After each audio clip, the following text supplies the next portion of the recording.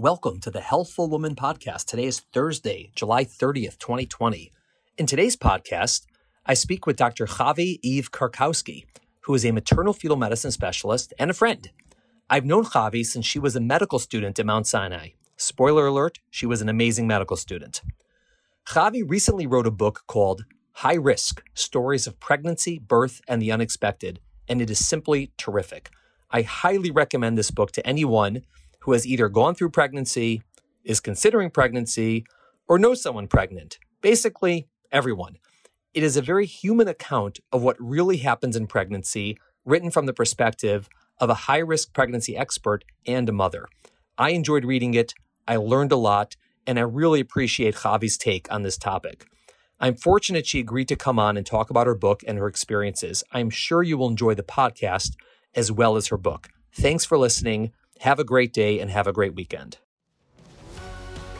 Welcome to today's episode of Healthful Woman, a podcast designed to explore topics in women's health at all stages of life. I'm your host, Dr. Nathan Fox, an OBGYN and maternal fetal medicine specialist practicing in New York City. At Healthful Woman, I speak with leaders in the field to help you learn more about women's health, pregnancy, and wellness. We're joined today by Dr. Chave Eve Karkowski, who is an OBGYN and maternal fetal medicine specialist in New York, and she's the author of a book that was recently released called High Risk: A Doctor's Notes on Pregnancy, Birth, and the Unexpected. Chave, welcome to Healthful Woman. Thank you so much. Just so everyone understands sort of a context, so who are you? Who is Chave Eve Karkowski? Where are you from? What led you to medicine, and so forth? Long ago and far away, I was once a medical student with a resident named Nady Fox. And maybe because he was somebody who just so clearly enjoyed his work, because Nady, you were the happiest resident I had ever met at the time, which was really, really inspiring, right? So many residents are a little bit bitter. I became an OBGYN. I also love the work that we do. Ultimately, I finished residency in Boston, and I actually became a generalist for a couple of years in Cambridge. I realized that I missed a lot of the high acuity stuff I had seen during my residency training at a large academic medical center. And so I came to New York for fellowship in MFM, and I've been here ever since. Well, so actually, I have some vivid memories of Chave, the medical student, all of them good, because as people may guess if they know you or soon they'll learn about you, you're smart. You're a good medical student. You were a good medical student. But I remember vividly that there was one night, it was at Elmhurst Hospital, and there was, it was always like, 1,000 people in labor, and you were with a woman in labor who was pushing for like 3 or 4 hours, and you were with her the whole time. And after the birth, it was, perfect birth, healthy baby, everything was great. And you came out of the room and you looked like you just gave birth. You were, it's like 3 a.m, you're exhausted, you're like sweating, you're all, messy, but the look on your face of total glee, you were so happy that it happened for her, and then you were there for her. And at the moment I said, oh, she'd be a really good OB. I mean, because that is something, if you're doing that and you come out and you love it, that you're in the right field, and you come out, you're like, oh my God, that was the worst experience of my entire medical school. Don't go into OB. And so, yeah, I remember that so vividly. Wow, I don't remember that, but I will tell you that, and this has guided a lot of my career. I loved the work at Elmhurst Hospital so much. And this is a lot of what has guided my career, in that I loved that I was present for the best day of people's lives, but also the worst day of people's lives. And that I sort of got to be in the room for some of the most intense stories that I think we as humans have to offer. And for me, Elmhurst was tremendously eye-opening that way because of the diversity of the population. And that I enjoyed it so much. I remember thinking one day, I no longer think this way, but I remember thinking one day I would come in on my day off. I would rather be here than at home. I no longer feel this way. I now need my days off. But that was sort of when I was like, you know what, this might be where I got to go.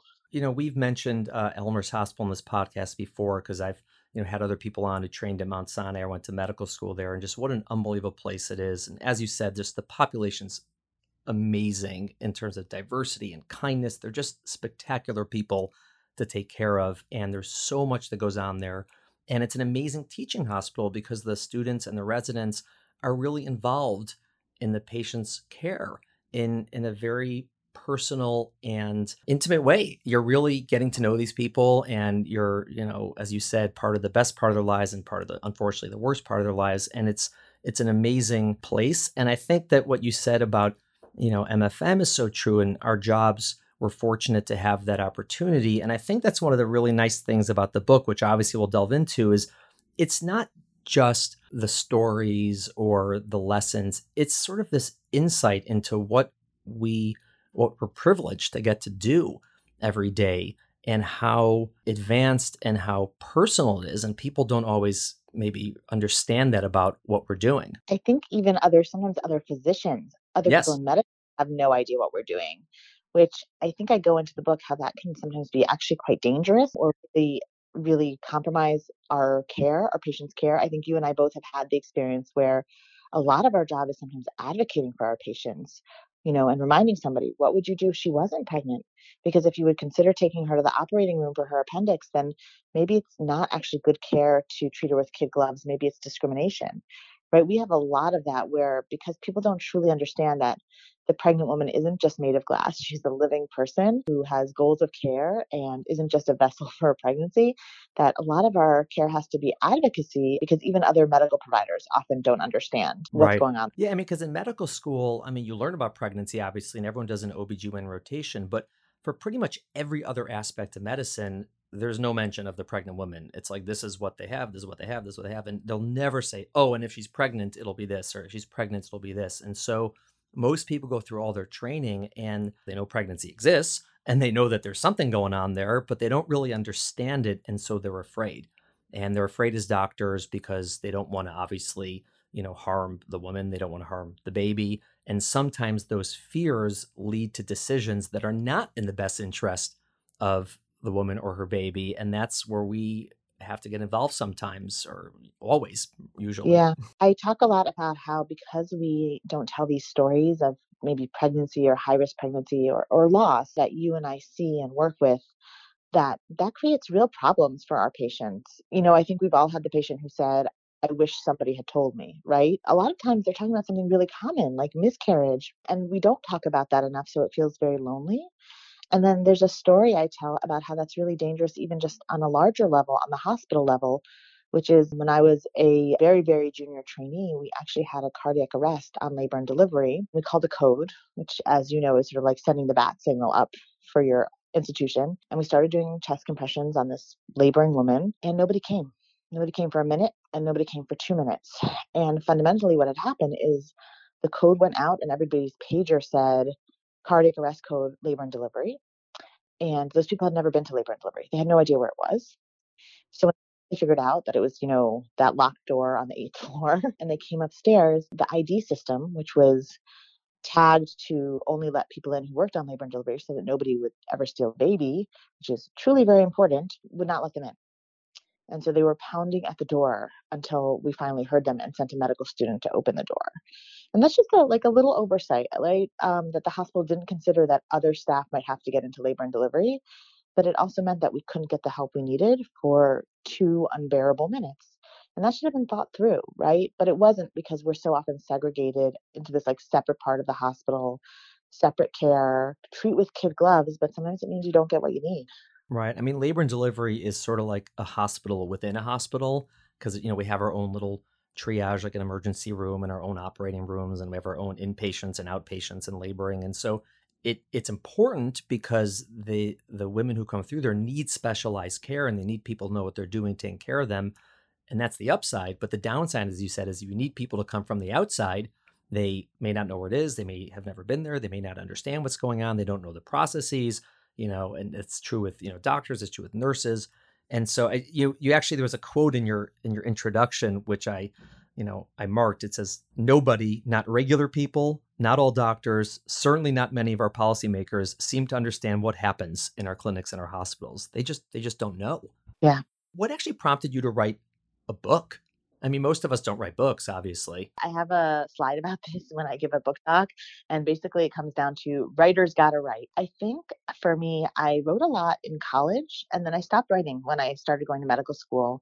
I think I sort of in my head was like, I do this thing or that thing, but I clearly can't be both, right? You can't be a writer and a doctor. That would be nuts. And funnily enough, I think when I was an attending, I took a writing class, but I never really pursued it. And then I think you'll appreciate this because I think maybe the creative urge in the middle of a too busy schedule may be familiar to you. I remember I was my first year of fellowship. I had a 9-month-old baby. I was working very hard. I woke up in the middle of the night and was like, I must write down this story. I got out of bed and I went to my computer and I wrote down the story. And I started with little things. I started a little blog that I think nobody read except people who actually knew me. Eventually, I started writing for like Medscape. I had a blog for them, and I started writing for my institution on occasion.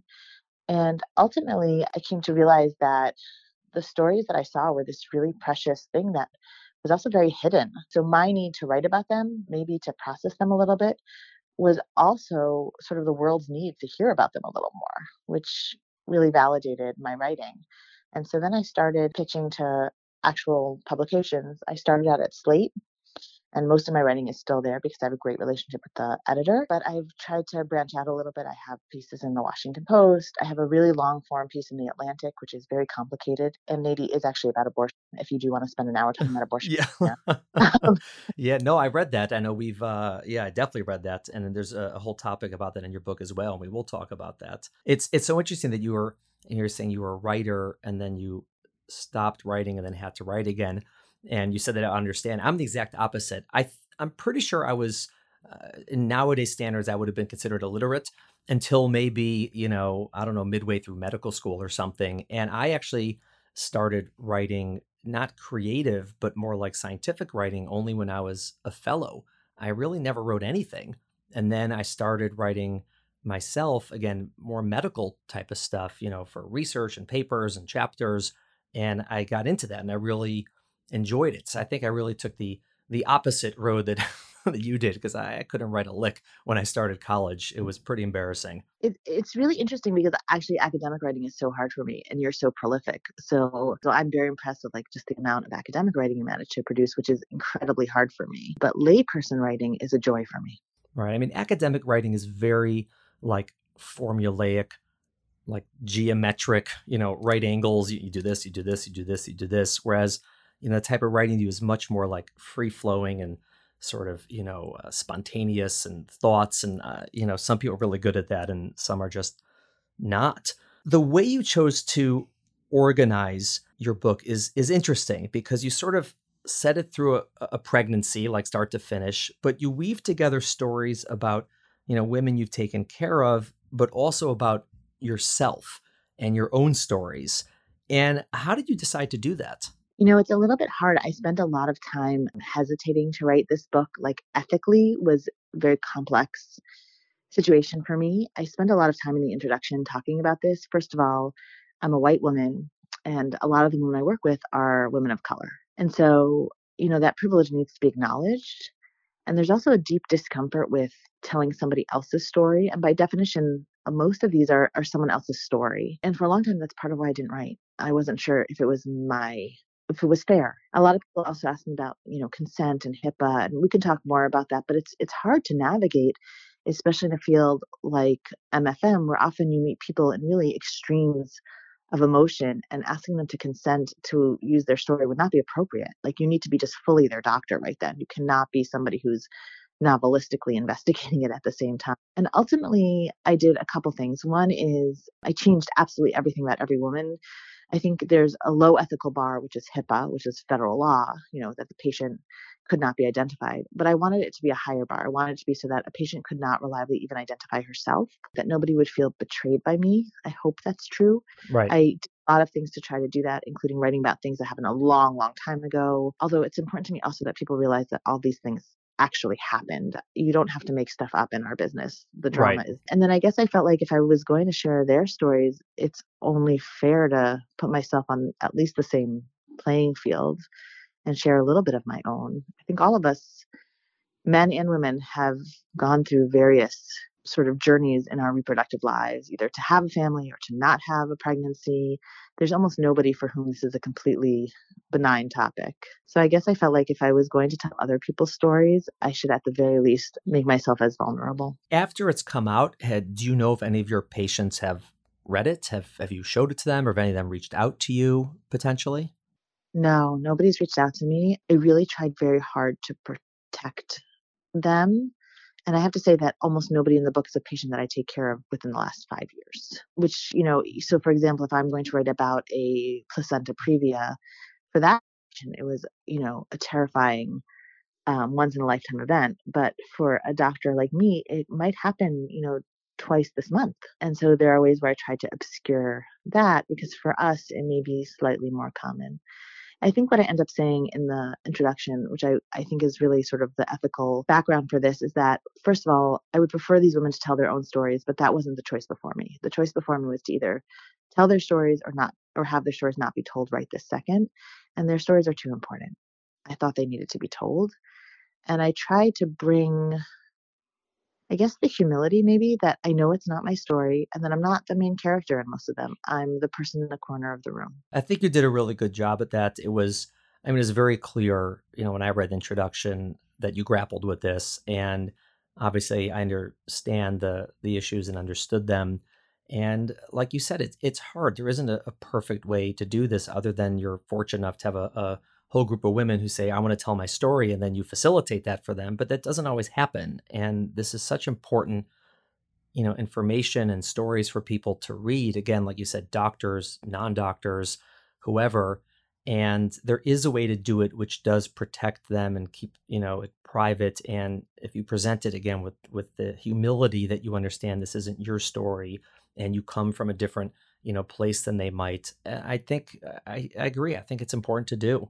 Thank you. Jumping into the book, one of the things that I was struck with initially is your discussion about choosing a provider. And what you chose to sort of emphasize is this phrase, "Scut is love." Can you explain what that means? Gut, which doesn't it sound profane? It Yeah. just sounds like Well, it's profane if you're a medical student or an intern. It's like the dirtiest word you could hear.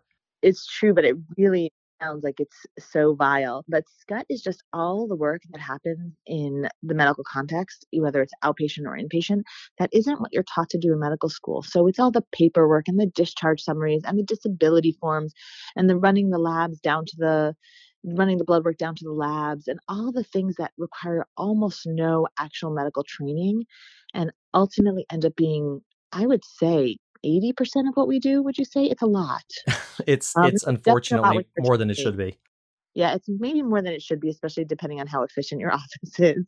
And my offices have never been hugely efficient, but I think also, especially when you're training, it's a huge part of what you learn. A lot of the sort of unrecognized curriculum of medical training is how to swim inside this system, this large, giant medical system where you got to get your patient what they need. And learning how to do that is an art in itself. Also, really sort of hard to do SCUT and be sort of a loving, attentive provider at the same time because it is a little soul killing a lot of the time. Right. And scud is interesting because it's a noun and you could use it as a verb, like I scudded, my medical Yeah. student. And when you make someone do scud, it's a well-known word in the medical field. And it describes just like the work nobody wants to do. It's the busy work, the hard work. But it's interesting because there's a lot of debate over, do you want your doctor to be a nice person or do you want your doctor to be sort of proficient? Obviously, you'd like both, but which is more important? And you sort of throw them both out and say it's not really either of them. It's this, doctor or provider who's gonna, roll up their sleeves and sweat for you. Yeah. I think this came to me, and actually, I will say this came to me from my friends and family planning. I work with, as many of us work with, many amazing abortion providers who I think people don't always realize this are a tremendous asset to those of us who are in maternal fetal medicine and on occasion have saved my patients' lives, right? A patient who got Right. infected, their uterus evacuated. They have the skill set for that I am so grateful to be able to access. And I came to this I was this sweet medical student at NADY, remembers, who like really wanted to like love on my patients. I wanted to push with them and have these beautiful events. I think maybe if I had grown up differently, maybe I would have been a rabbi. I don't know. You'd be a good one. You're very thoughtful. Do you think that we're not? We can talk about that another time. I do sometimes feel like we do a tremendous amount of pastoral counseling, and We're, which is a we're RITs. We're rabbis in training. right. I think we're RITs with scalpels. I said to one of my rabbi friends, I'm like, but my job is so much better than yours because I can actually fix things, which they did not really appreciate.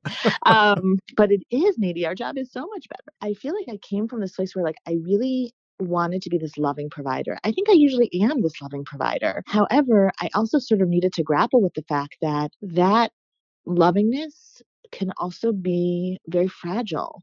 So that if I, for example, am taking care of a 16-year-old and I'm going to extreme lengths to get her a cardiology appointment and an ultrasound, and I'm doing all these things like getting her a cab voucher because I know that she doesn't get out of high school in time to get to our clinic otherwise, it all works great until something happens, until she says, "Well, I just didn't show up because I was tired." And then all of a sudden, all that compassion and all that sort of warm buzz just sort of can crash on the floor. And I remember having this conversation with one of my family planning colleagues where I said to her, "Do you ever have a hard time? Do you ever have a patient where like it just doesn't feel justified to you?" And she said this really powerful thing because she's not a warm, emotional person. She said, I don't know my patients' lives. I don't know them. I don't know what they need. They come and they tell me what they need, and I believe them." Right. Right. And I think also a lot of it is what's the ultimate goal, right? And what we're doing. And the ultimate goal is to help a woman in whatever way we can to get to a good place, whether it's medically, whether it's, saving her life or having the baby be healthy or having her deliver on time or having whatever it is, there's something that we're trying to do from a medical standpoint. But yes, it's great to be kind to them. And it's always important to be kind. And sometimes that's also efficacious in getting what you need done. But ultimately, it's if you say, well, I was nice to her and I know what I'm doing, and that's all I'm going to do for you, you may not achieve those goals. And sometimes it takes doing things that are sort of above and beyond, quote unquote, your training or your expertise to actually do it. And if you really care about the person and about the patient, it's not just you're not just going to smile and say nice things. You're actually going to make sure these things get done. And that's a Right. level of devotion and responsibility that is hard to know if someone has it until you just see it. You can't, it's hard to sort of just figure that out from looking at their, online profile or their publications or their degrees. And you know it when you see it, but it's very hard to sort of know that in advance. Yeah, like who's going to be up at 2 o'clock in the morning pushing with you, right? Right. I mean, it's a little bit like the way we act in marriage or parenting. Like there's all the beautiful sunset photos, and then there's the person who's, doing the laundry at 3 o'clock in the morning, and that's your teammate. So I think there's something there about just you have to do the work.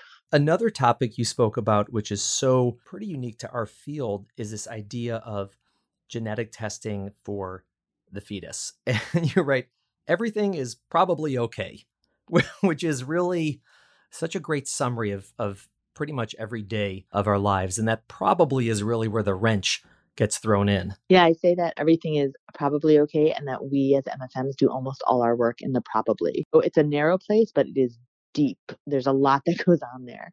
But everything is almost always okay. It's just a little ominous because it's not always okay. The real desire for most people to elide over the probably and just get to everything is always okay. And I wish that were true.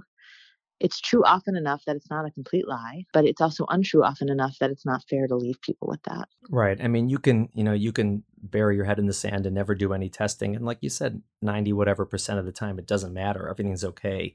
But if someone's, unfortunate enough to be in that 5%, 4%, whatever it is, they want to know every little detail. They need to know it very clearly because they have to process it and make decisions and, changes their whole future potentially.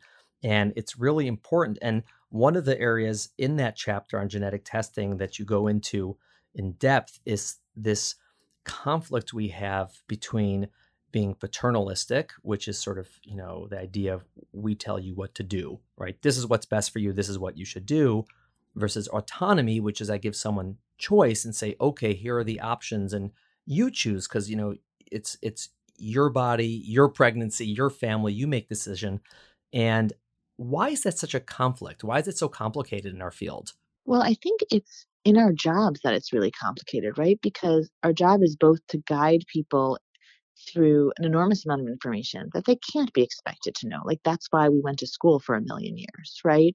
There's no way, it's not fair to ask them to understand all the subtleties of Down syndrome testing. At the same time, if we overly guide them, we're sort of taking the choice away from them, and that's not right either. So curating information, giving patients enough information, but not too much information is, I think, so much of the art. of what we do. And it's really hard to do the right balance where you're not overwhelming somebody to the point that they can't actually make a choice, but you're giving them enough to have them realize this is real, this happens, this is important. And I think it's an art. This is the part of medicine I think that only getting good at now, 12 or 15 years in. Yeah, I mean, and there's so many reasons it's hard. It's hard on the face of it because again, where is that right balance between, telling people what they should do and what you think they should do versus giving them involvement in their own decisions and their own healthcare. But also, every person is different that you're talking to. Their ability to comprehend information is different. Everyone has different education levels. Everyone has different comprehension of numbers versus concepts, right? People just intellectually understand things differently, and then emotionally people come at differently. Some people are come in with horrific anxiety, and some people come in with no anxiety, and obviously you have to talk to them differently. And also there's relationships involved, that's it's more than just them. There's a family we're talking about, and there's so much that goes into it. And like you said, it takes so much people skills to sort through that and understand social cues and understand what they're asking and why they're asking. And that is something that takes so many years to develop and feel like you're getting good at it. I mean, I feel the same way. It's taken me so many years that I feel more comfortable navigating that conversation every time. Because you know what it is? I think spend years and years just getting like the medical information. Like, what is the right thing to do? What can medicine offer here? What is the wrong thing to do? That takes years and years to sort of have in the palm of your hand. And then when you're really, really experienced, you can take that in the palm of your hand and play with it a little bit. Do you know what I mean? Right. For the first 5 years where you're learning how to talk to somebody about, let's say, genetic testing, or maybe even about a cesarean delivery, or maybe even about a blood transfusion, you're really still learning about how to talk about the risks and benefits in this very simple, clear way. Who needs this? Who doesn't need this? And then only, I think, years later can you say, okay, this is what the guidelines say. But let's talk about who you are and what you need.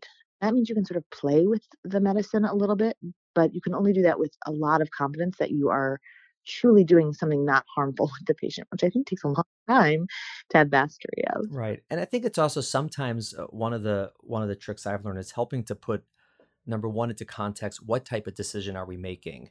And I'll tell people, there's some decisions like you have pneumonia, you need antibiotics. Like, what are we discussing? There isn't like, okay, I'm not going to give someone a choice of 3 antibiotics because that's just ridiculous. Why would they know? They're like, dude, you're the doctor. Tell me which antibiotic to take. I'll take it. Fine. Like, that's pretty straightforward. But when we're talking about things like you said, like Down syndrome screening, it's not like that because it's not like there's a problem and we're going to make you better. It's information. And so different people feel differently about information, how far they're willing to go, how much they want to get.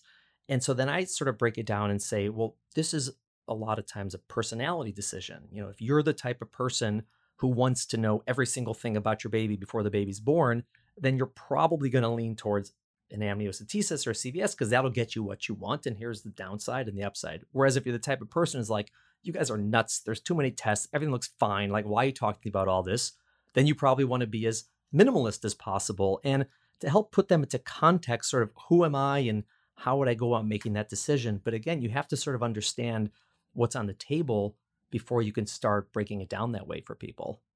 So the other thing I actually think is really helpful, and I've started using this when I talk with patients, but also when I'm teaching, like our med students and our residents, I say, the other thing is, and this is a lot of the book is about how narrative and medicine work together, is that this person is in the middle of a story and they're writing their story. And so from them, a lot of what has to do with a successful decision has to do with the story that they're writing that they're going to have to live with forever. So if they are somebody for whom a story about how I did an amnio and then I experienced a complication is an unbearable story, then that's helpful to know, right? Right. Because they're the one who has to live with it forever, not me and not you. So I think the example I give of this a lot is a patient with, let's say, a periviable gestation, somebody coming in at very early preterm labor with a 23-week or 24-week fetus. And I think it's helpful to realize that some of their decisions, just like with Down syndrome, but maybe even more loaded, have more to do with they need to feel like a good parent, even if they're a parent to a fetus or a baby who doesn't live, that they need to feel like forever when they tell this story that they are loving. Right. Right. And so sometimes if we can understand that they're writing a story, it's a story that they have to live with in their sort of family mythology forever, that will help us present the options in a way that can serve that goal. Does that make sense? I have found this a really helpful structure. Yeah. I mean, I think, ultimately in the same sort of in the same light, it's, she's the one who's going to have this in her, in her story, in her memories for the next 20, 40, 60, whatever years. For us, we may or may not remember it, but it certainly isn't going to live within us in the same powerful way. And, people have to be comfortable with their decisions or come to some sort of just, closure that this is the decision I made. It was the best decision. And whichever way it goes, I feel like I was a part of that process. And so it's about helping people choose. It's not just giving them choice. It's Yeah. about sort of helping them. And that's one of the main things. And I talk to the students and the residents all the time. This is what I go crazy when they do this. They'll be presenting a patient and I'll say, whatever, she's doing this and this. I say, okay, what's your plan? What would you like to do? And the response 9 out of 10 times is, well, we could do this, or we could do this, or we could do this, or we could do this. And I'll say to them, I'm like, I know what the options are. Like, I'm well aware of what the options are. What do you want to do? Like, what do you think is the best? Or what does she think is the best? Or where are we going with this? And they have a very hard time processing that and figuring that out. And it is hard to learn, but it's something you have to actually be trained in, helping make your own decisions, helping patients make decisions. And it's not the same thing as knowing. It's Yeah. choosing. It's very different. I think that's true. So I think that's the art, right? And I feel like it's just now I'm getting good at it. 15 years in. Well, better late than never. And one of the other things that sort of frequently is a barrier to getting that done well is what you talk about with your ultrasound in particular, this idea of the medical language that even though and and again, if it works this way that both people are actually speaking the English language, all right, we're starting at a good place, but I could be speaking English and the patient will be speaking English and they're two different languages if I'm not careful to avoid all the medical jargon. Right. And I think what we talk about is that, we're ultimately technicians, right? I joke that medicine is just heating and cooling and refrigeration repair, just on a much more interesting background. Like we have very technical words for the human body. We have, words for every different part of the leg or the face. And we need those because we need them to fix the leg or the face. But it also, when you're talking to a patient, can sometimes feel that I think the word objectifying is helpful here. We sometimes do need to make the human body into an object because we need to sew it and cut it and heal it, but that can also be very distancing for patients and sometimes in and of itself make it impossible to communicate. So in my chapter about language, I talk a lot about that, about how medical language is sometimes the way that we get a lot done, the way that doctors talk to each other, the way we talk to each other over decades, right? If I can look up an article that you wrote last year and say, oh, this is what's happening with my patient.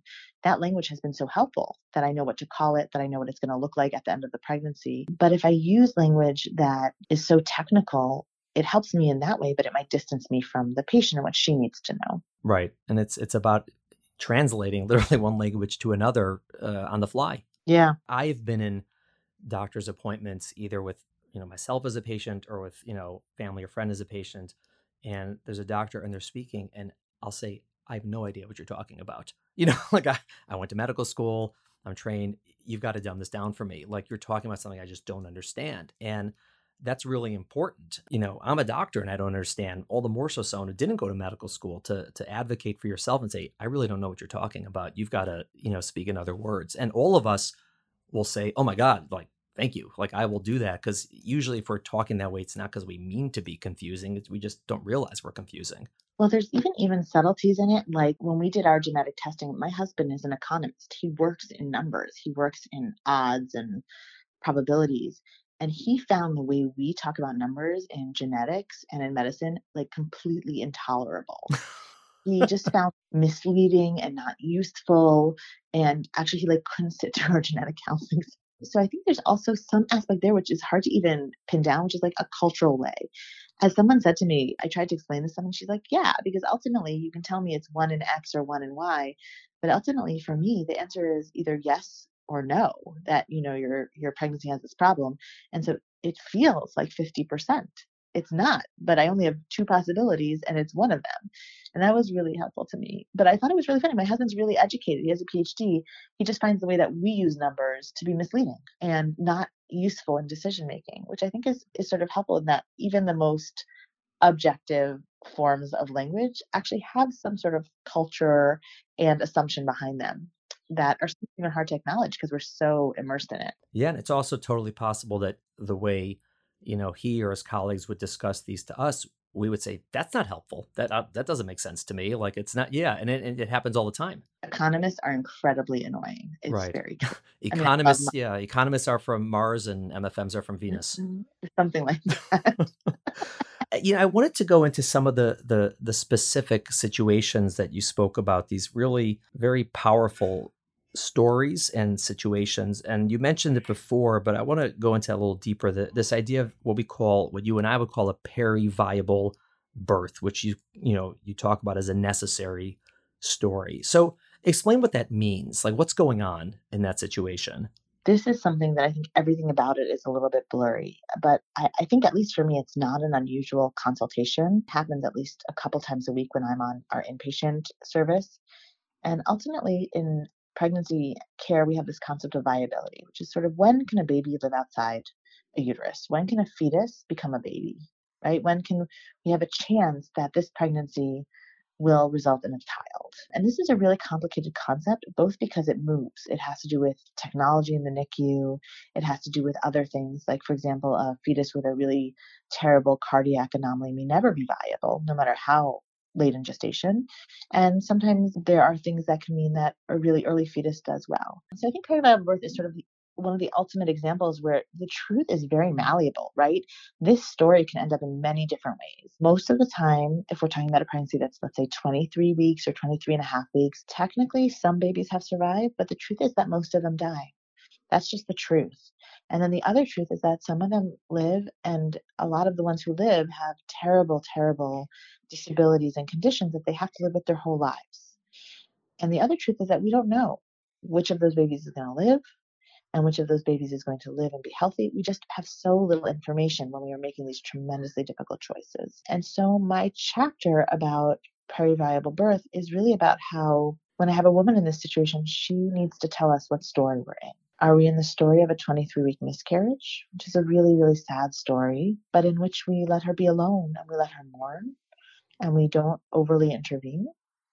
Is she going to tell us that she's in the story of a very early preterm birth?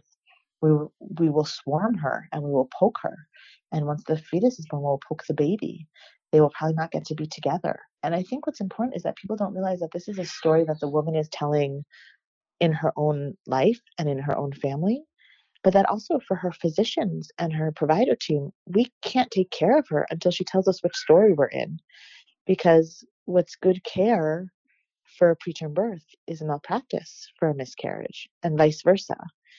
And so until she tells us what story we're in, the team is so uncomfortable. I'm sure you've experienced Oh, that, right? it's the hardest situation, obviously, number one for the patient and the family, number two for the entire team. And when I talk to the residents and fellows about this, I say most of the consultations we do in the hospital for people who are admitted to the hospital, relatively straightforward. They're sick, they're not sick, you do what you got to do. I said, when this happens, you have to pull up a chair and you got to sit down because you're going to be there for a long time. And this is a long conversation, again, because you have to go over what the situation is. What is the likelihood of this, likelihood of that? And like you said, it's not known, it's just odds. And then we have to figure out which way are we going.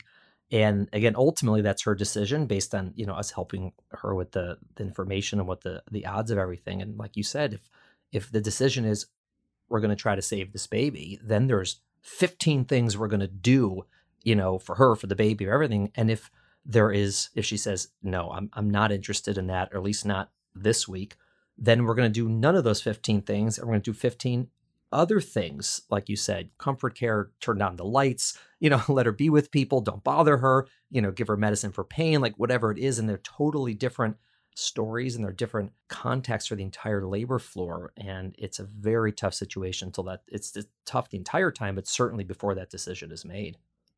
And the decision changes also. It could change the next day because every day that you're pregnant, the outcomes are different. And you have to have the conversation again every few days. And also every few days, your emotional state, what you can handle, what you've absorbed changes. But a lot of also what I think is important about periviable birth is that there's a story that needs to be told there, right? The story is either of a miscarriage or it's of a preterm birth. But I will also say this, that when women don't tell their own story, somebody else is going to tell their story for them, right? Decisions are going to be made. Right. And so if I think what you and I do as people who really believe in a woman's autonomy over her own body, over her own pregnancy, is what we're really trying to guide them in is tell your story, because if you don't, the story will be told for you. And however horrible it is to have to make choices, having choices made for you is intolerable. Right. Right. And telling the story is basically making those choices or having them made for you. Yeah, it's such a hard situation, and it's one of the highest charged for everybody. And as you said, if she's able to sort of guide where this is going, it's helpful for everybody, for the team, for her potentially afterwards. That she's put in a horrible situation. It's not like any option is good, but ultimately, a lot of people know in their gut which way they want this story to go and which story they prefer to tell. And it's such a hard situation. I mean, we've been in it a lot, obviously, but it's tough. And I thought you wrote about it really beautifully and important. That's a chapter that definitely people should read if they're thinking about, just reading parts of your book. And then you also talk, in a similar difficult situation, stillbirth, and this idea that, we always talk about birth, but we really, it's so hard. Do we talk about the chance of stillbirth? What a bummer that is, in a prenatal visit to talk about death. And, so we may not talk about it, but we have a responsibility to talk about, why we do all these things, because they're trying to prevent stillbirth. But again, you don't want to scare people, but ultimately it's also about letting them know why we're doing things and why they're important. I think it's so true. Like stillbirth is, I think, like a black hole. You don't mention it, right? It's invisible. Right. But this idea, I think, affects so much of obstetric care that we could lose a baby. We don't want to mention it because even just the mention is so traumatic. And even just the mention actually can often push patients to make decisions that aren't warranted or aren't rational because it's such a terrifying idea. But it's also something that you and I have seen countless times, right? People think stillbirth is something from, medieval times and doesn't happen anymore, but it's unfortunately still relatively common, like 1 in 200 to 300 births, which is a lot. It means that, you probably know somebody who knows somebody who's had this happen. And I do think that it underpins a lot of prenatal care is this unspoken anxiety as we head towards like late third trimester. And we never tell patients why we're so on top of it. We never tell them why they need to come for fetal testing so very often. And I don't know if that's fair, not to speak your anxiety, not to say, this is what I'm worried about. But also the words have power and just mentioning it can be terrifying. And so it has to be very delicate. But I think without mentioning it, a lot of our care just doesn't make sense to people. And that's not entirely fair. Right. They're like, why are you doing this? Don't ask. Don't ask. Don't, Everything's fine. yeah. Am I coming back on Wednesday? Yeah. Well, why am I coming 3 times a week? You don't want to know. No reason, just come back on Wednesday. I don't think that's fair, right? Yeah. If you mention the word stillbirth, that is the last word they will hear for the week. I mean, you're done. Like that is it. The brain is shut off, It is a black hole. It sucks everything in. It is over. They're going to like walk in and be like, please give me a cesarean delivery right now. And that's not fair either. That's not the right choice. So I think we have this really difficult thing where like, you don't want to mention it because it's this unfair concept. It sucks all the light out of the room. It sucks most of the rational thought out of the room, appropriately so. But it does. It's sort of the subtext of so much of our third trimester care, right? And yet we never mention it, which is a little bit paternalistic. So there's a balance there of how do I not terrify my patients? That's not fair either. But how do I sort of give them the idea that there's a reason why I'm having them come back Wednesday and Friday, It's very hard. I mean, when I'm more of a senior doctor in our practice, and sometimes patients will come to one of us and with their complaints about a junior doctor, and frequently it's something like, we were talking about this and this, and then they drop stillbirth on me. And and I'll be like, well, there's a lot of problems going on, and we're all worried about it's this and that, and and I'm not saying that the doctor did anything wrong. It's possible they said in the best context, and they were trying to do what's right. But it's frequently people will be upset if someone mentions stillbirth to them. But that's why we do a lot of this stuff. Like we're trying to prevent that. We're trying to intervene before it happens, and so sometimes just not mentioning the word, but saying like, your baby's at risk for, complications, and we're trying to, intervene before something bad happens. And for some reason, that is more tolerable for people than hearing the word, just because, like you said, that it's just they freak out and they shut down, which is understandable. It's terrifying. So it's so funny because I was thinking about this. I was on call last night and I was thinking about all the ways we talk about these complications. We use words like your baby looks happy on the monitor, right? We talk a lot about stress, right? Like as if the baby has like difficult midterms, Right. really. And Your these baby needs words a Xanax. Yeah. right, exactly. Baby's having a rough day. I mean, I do say that I think labor's hard for everybody in this room, is what I say. But I also think these words dance around, because then if you say your baby doesn't look happy, I have to do major abdominal surgery on you. Does that compute? Does that match? Right. And so there are ways in which I think the sweetness of the words we choose, which I think are important in not terrifying people, sometimes doesn't match our actions. And that's a mismatch that we sometimes have to deal with. We sometimes modify with tone, right? I might be using sort of sweeter or cuter words, but you can hear I'm serious and I'm worried. But I think there is sometimes that mismatch where that sometimes contributes to patients really having no idea, why did I go for cesarean? Happened right then? Because I think when we're talking about whether the baby's happy or not happy, maybe that's not always in the best interests of the patient right then. Right. I don't know. I struggle with this language choice a lot. Yeah. I mean, I think sometimes just saying like, I am worried about your baby. And, Yes. I'm worried. And I always tell them, and I want to do A, B, and C. I expect everything to go well, but I'm worried if I don't do this, it won't. And, it sets, and they say, well, what are you worried about? And then I can start going into it. Like if they really want to know, and you could sort of, dip your toe in the water of these things and see how they respond. But most people, if you start with something just simple like that, they get it. And then you just have, again, it takes years and years of doing this every day to sort of figure out the best way to say it. And we all do it wrong many times, and we try to do it right more and more often as we get older and we do this more. But before you go, I wanted there's one last topic I wanted to talk about, which is, you address it at the end of your book, and I know you're passionate about this in life, is this idea of maternal mortality and racial disparities in healthcare. And it's something you write about. And I know that also in your work, you're involved in this. And this has come to light, obviously, unfortunately, recently for other reasons. But it's such an important topic that we talk about it in medicine, but a lot of it is very superficial. And I think that your book is really an honest assessment of how, like you and I, as you said, we're white people. We don't obviously have the same experience, but we're in that world and seeing it, and an honest way of discussing it and approaching it. And I imagine you grappled a lot with how to put that chapter together. It was the scariest chapter to write. I also feel like every time it comes up, I want to tell people, I wrote it 2 years ago. So if it's a little bit out of date, please bear with me. Right. But I think what I felt really was important was that I kept reading, all of us in maternal medicine, I think it's been very clear that we have a problem with racial discrepancies in care. And I think there's a real honesty about it, even from our leading organizations like ACOG and SMFM. Like there's no hiding. Everyone really is like, this is shameful. It's unacceptable. We must fix it. And I'm very proud of us because I think that isn't true in all the aspects of society where people are still fighting about whether it's true. We are clear. It is true. It is unacceptable. We don't necessarily know how to fix it yet, but Right. people are working on it. Like this is something that it's Right. actively is getting a lot of attention, as it should. Right. And People and are and willing people to are not talk about resting. it. Right. People are willing to talk about it. People are not saying, oh, no, no, that's in your pretty little head.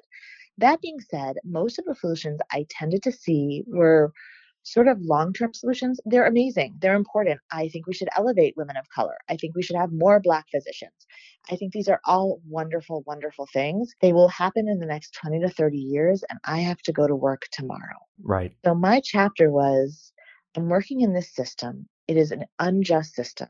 It propagates a lot of terrible things for women of color. How do I go to work tomorrow? I could not go to work. That's one solution. I could just not go to work because I'm a white woman. I don't think that's the best thing for my patient. I don't think if you asked Black women, that's what they'd want. And what I really tried to do is just an emotional grappling with what's my personal role in this unjust system and how can I be better tomorrow? Yeah. And a lot of that has to do with implicit bias and sort of the ways that our own brains sometimes defeat us. Yeah, I think this is something that so many people are grappling with, and hopefully they're grappling with it. People who aren't grappling with it, maybe that's a problem. Because as you said, the numbers are clear. I mean, they're right out there. You don't need a lot of fancy statistics to see that Black women in this country do worse than white women in pretty much every outcome related to pregnancy. And so there is debate about exactly why that is, or how much, there's several problems, how much each problem gets weighted in this, and what is the solution, like you said. But I just think that just the recognition that it's a problem and some humility that we may be a part of the problem and not just an outsider, that we're in the middle of this and it's happening, and to take some ownership of that. I could maybe be doing something different and trying to figure out what that is. I think that's the way I look at it, is that's the best start we can have, is just everyone coming to the table and saying, there's a problem. I'm in the middle of this and it's on me also. It's not on someone else to try to fix this. And from there, I don't know. I'm not really sure what the right answer is. Like you said, it's it's very hard. I agree that it's so hard, but I think even just saying, it's not something that's happening in a system separate from me, but I'm part of that Yeah. system, I'm contributing to it. That's such a powerful place for each of us to start, right? And I honestly feel like that I'm hearing this in a more widespread way gives me hope, or beginning to start to understand. I don't know if we can say that we're fixing it, but we're going to change it. And the way I end the chapter is, it's very, very hard to change, but it is intolerable as it is. So Right. that's our only option, right? Right. No, I agree. What would you say when in the process of writing this book, not so much like being the doctor, but actually going through the process of writing the book? I want to ask you two questions. Number one, what have you sort of discovered about medicine, or, maternal fetal medicine, that you didn't really get just from practicing? Like, what about the process of writing the book did you learn about what we do? I think it has made me much more gentle. I think this is a funny way to say it. I really feel like the part of me that's like a novelist, that's a writer, that, takes care of the patient in the moment, but later will go home and be like, wow, there was a lot of emotion in that room. And I really want to unpack that. I want to figure out what was going on in that room, because it was beautiful and it was hard and it was complicated. It has made me appreciate sort of that larger context. And it has also helped me, I think, acknowledge that larger context when I'm working with patients in really complex situations like genetic testing and periviability. I think the fact that writing helps me unpack sort of the emotional landscape of a room is really helpful to me now to understand it as I walk into that room. And the second question is, what have you learned about yourself as a person from writing this Ooh, book? first I learned that I love to tell stories. I bet you knew that already. I kind of knew it, but I didn't know that I was allowed to. But it turns Uh, out it's a like job, and they call it writing. What did I learn about myself? I learned that if I don't write, I don't feel well. It's like how other people feel about working out. And this has been, I guess, part of me acknowledging that I'm a doctor. I work in this very scientific field, but also might be a little bit of a creative person, a little bit of a writer. And for me, that's been a huge identity shift, right. that I'm allowed to have this need or desire to put something in the world this way. So this is my midlife crisis. It's not a crisis. You are a creative person. You are a writer, and the book is fantastic. It really is. I would definitely recommend it to doctors, to medical students, to pretty much anybody in the medical field, first and foremost, and then absolutely people who are just curious about pregnancy and healthcare, which is probably almost everybody in the world at some point in their lives. To read this, it's a real honest look at what goes on in pregnancy for some women, what it's like to go through and why it's challenging. And you may learn a lot also about life itself. And I enjoyed reading it. I thought I would just read and say, oh yeah, yeah, yeah, but I was really I was moved by it, and I'm not easily moved. So Javi, I really appreciate you writing it. I appreciate you doing what you do, and for coming on. For people who are looking to find this book, it's called High Risk: A Doctor's Notes on Pregnancy, Birth, and the Unexpected. I got it on Amazon. No plug for Amazon. You get it any way you want. And you have a website, www.javikar.com, which is CHAVIKAR.com. And obviously, if hopefully we all get to see other humans again, could do more book tour type things and public speaking. But this is great. Actually, just to jump in, I'm doing a ton of online events. So I will I've been doing an enormous number of them, and they've been incredibly lovely and even fun. So if anybody's interested, you can reach out to me through my website, or my email is javicardoc@gmail.com. And I've been setting them up for synagogue group, book groups, residents, fellows. I do a narrative writing workshop. And honestly, in the age of Zoom, it is so easy, and I'm happy to do it. So please feel free to reach out. It has been one of the shining lights of my pandemic response. Thank you so much, Javi, and all the best to you and your family. And I hope to see you in person soon. Nady, it's such a pleasure as always. Thank you so much for having me on. Thank you for listening to the Healthful Woman podcast. To learn more about our podcast, please visit our website at www.healthfulwoman.com. That's HEALTHFULWOMAN.com. If you have any questions about this podcast or any other topic you would like us to address, please feel free to email us at hw@healthfulwoman.com. Have a great day. The information discussed in Healthful Woman is intended for educational uses only and does not replace medical care from your physician. Healthful Woman is meant to expand your knowledge of women's health and does not replace ongoing care from your regular physician or gynecologist. We encourage you to speak with your doctor about specific diagnoses and treatment options for an effective treatment plan.